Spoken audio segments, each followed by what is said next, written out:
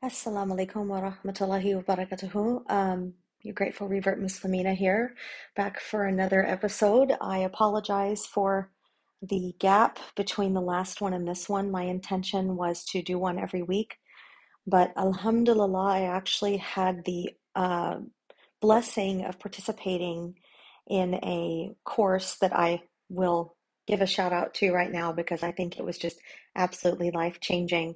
There is an institute in Texas called Qalam Institute, Qalam, and they do a Sira intensive, which is a class on the life of the Prophet Sallallahu Alaihi Wasallam in winter break. It's a 10-day class. You can do it online or in person, but it is rigorous. It goes through a lot of detail. And as a revert myself, subhanAllah, that was actually one area that I was really lacking in my education. I knew almost nothing about the Prophet Sallallahu Alaihi Wasallam. And I want to bring this up to all of you because even if you have studied the Sirah before, even if you are a born Muslim and you studied it as a child, how much of it did you really connect with? How much of it do you remember? How much of it meant something to you other than just learning about history? The sheikh who runs this Sira intensive Sheikh Janda, is amazing, mashallah. He has been working on this Sira for over 30 years, and his presentation of the Sira just really connects you to the Prophet himself, sallallahu alaihi wasallam. You see the Prophet sallallahu alaihi wasallam as a human being. You know, subhanAllah, I've tried to read many books on the Sirah and they are just dry. It's like reading a history book. Even the best ones, I just could not get into it. And when you go through this with this sheikh, he really brings the humanity into it. You know, the story of the Prophet sallallahu alaihi wasallam suffering and his difficulties and how much he strived for his ummah, how much he did for us, we don't realize. And one thing that I learned that I did not know, after many years of being a Muslim, I still didn't know, subhanAllah, was that you are not considered a true believer until you love Allah first and you love the Prophet sallallahu alaihi wasallam second above everyone else in your life, including your own children, even your own self. So the only way you can get that love for the Prophet sallallahu alaihi wasallam is to learn about him. So again, I'm going to give a shout out. I strongly recommend any of you who are interested, who are moved by this idea, go on kalaminstitute.com. And they do have a podcast, as a matter of fact, and I've actually started listening to this because this intensive was a lot of information, but it just barely scratched the surface of the Sira. There is a podcast under Kalam Institute on the Apple Podcast app. And the Sheikh Jangda he has already over 150 episodes. Each one is almost an hour long, around an hour long average, and he's still not done. So you can even go that route, but I liked this intensive because I saw it as, once I was done, it was just, okay, I got a lot of information from it, from going from knowing nothing to learning this amount. And now I'm ready to go into the podcast. I've actually started listening to it myself to go even deeper. So, anyways, again, I apologize for the gap in my episodes, but as you can imagine, I was extremely busy with that and did not have a chance to make an episode. So this week I want to talk about Tahajjud prayer. I had mentioned offhand in a couple of my episodes Tahajjud prayer. It's something I recently actually discovered.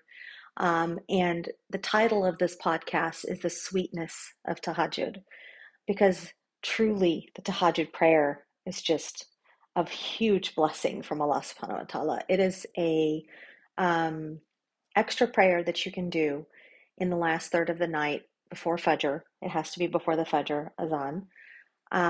It's not obligatory, but the blessings in it are immense. And so I wanted to go over some of that with you today. The importance of the Tahajjud prayer is mentioned in several hadiths and the Quran. The one who performs Tahajjud regularly comes closer to Allah subhanahu wa ta'ala, and his or her life is filled with barakah and so many blessings. Prophet Muhammad sallallahu alaihi wasallam said, "The Lord descends every night to the lowest heaven when one third of the night remains and says, 'Who will call upon me so that I may answer? Who will ask of me so that I may give him? Who will seek my forgiveness so that I may forgive him?'" And that is from Bukhari and Muslim, the hadith. So basically, Allah subhanahu wa ta'ala comes down to the lowest heaven and is looking and waiting and listening for his slaves to call out to him and ask him for anything. And it's said that the dua at this time is like an arrow that cannot miss the bullseye. So every dua that you make to Allah at this time goes straight to him. Um, but the interesting thing is, tahajjud is by invitation only. Allah invites you to tahajjud. He makes it possible for you to get up. If you're able to get up and pray tahajjud, it is a sign of Allah's love for you. Like if you set the alarm to get up for tahajjud 30 minutes before Fajr and that alarm goes off and you just snooze it and go back to sleep, you haven't been invited. But if you wake up a few minutes before that alarm or right when that alarm goes off, you just jump out of bed and you're ready to pray, then you have been invited by Allah. You are becoming Habib, beloved for Allah. And this is a very beautiful idea. Me, myself, sometimes I set the alarm for that time, but I don't just get up at that time. I wake up in the last third of the night at different times some nights. And sometimes it could be that one of my cats wakes me up, or I just wake up and can't go back to sleep, or whatever it may be.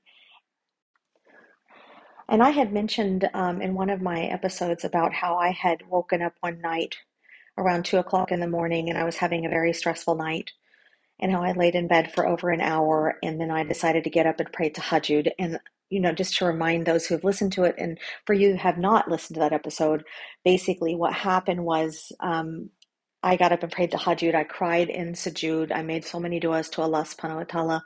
And I woke up that next morning with a big smile on my face. I was in such a wonderful mood and my day was amazing. It was full of blessings and my du'as were answered that day. The ones that were making me cry, the ones that were keeping me awake at night. So tahajjud is truly an amazing blessing. And you can wake up, the point I'm making is you can wake up at any time in the last third of the night, and then you can go back to sleep if it's too early for Fajr. And I do that, so I don't have any rhyme or reason to when I pray tahajjud. It's just whenever I get up.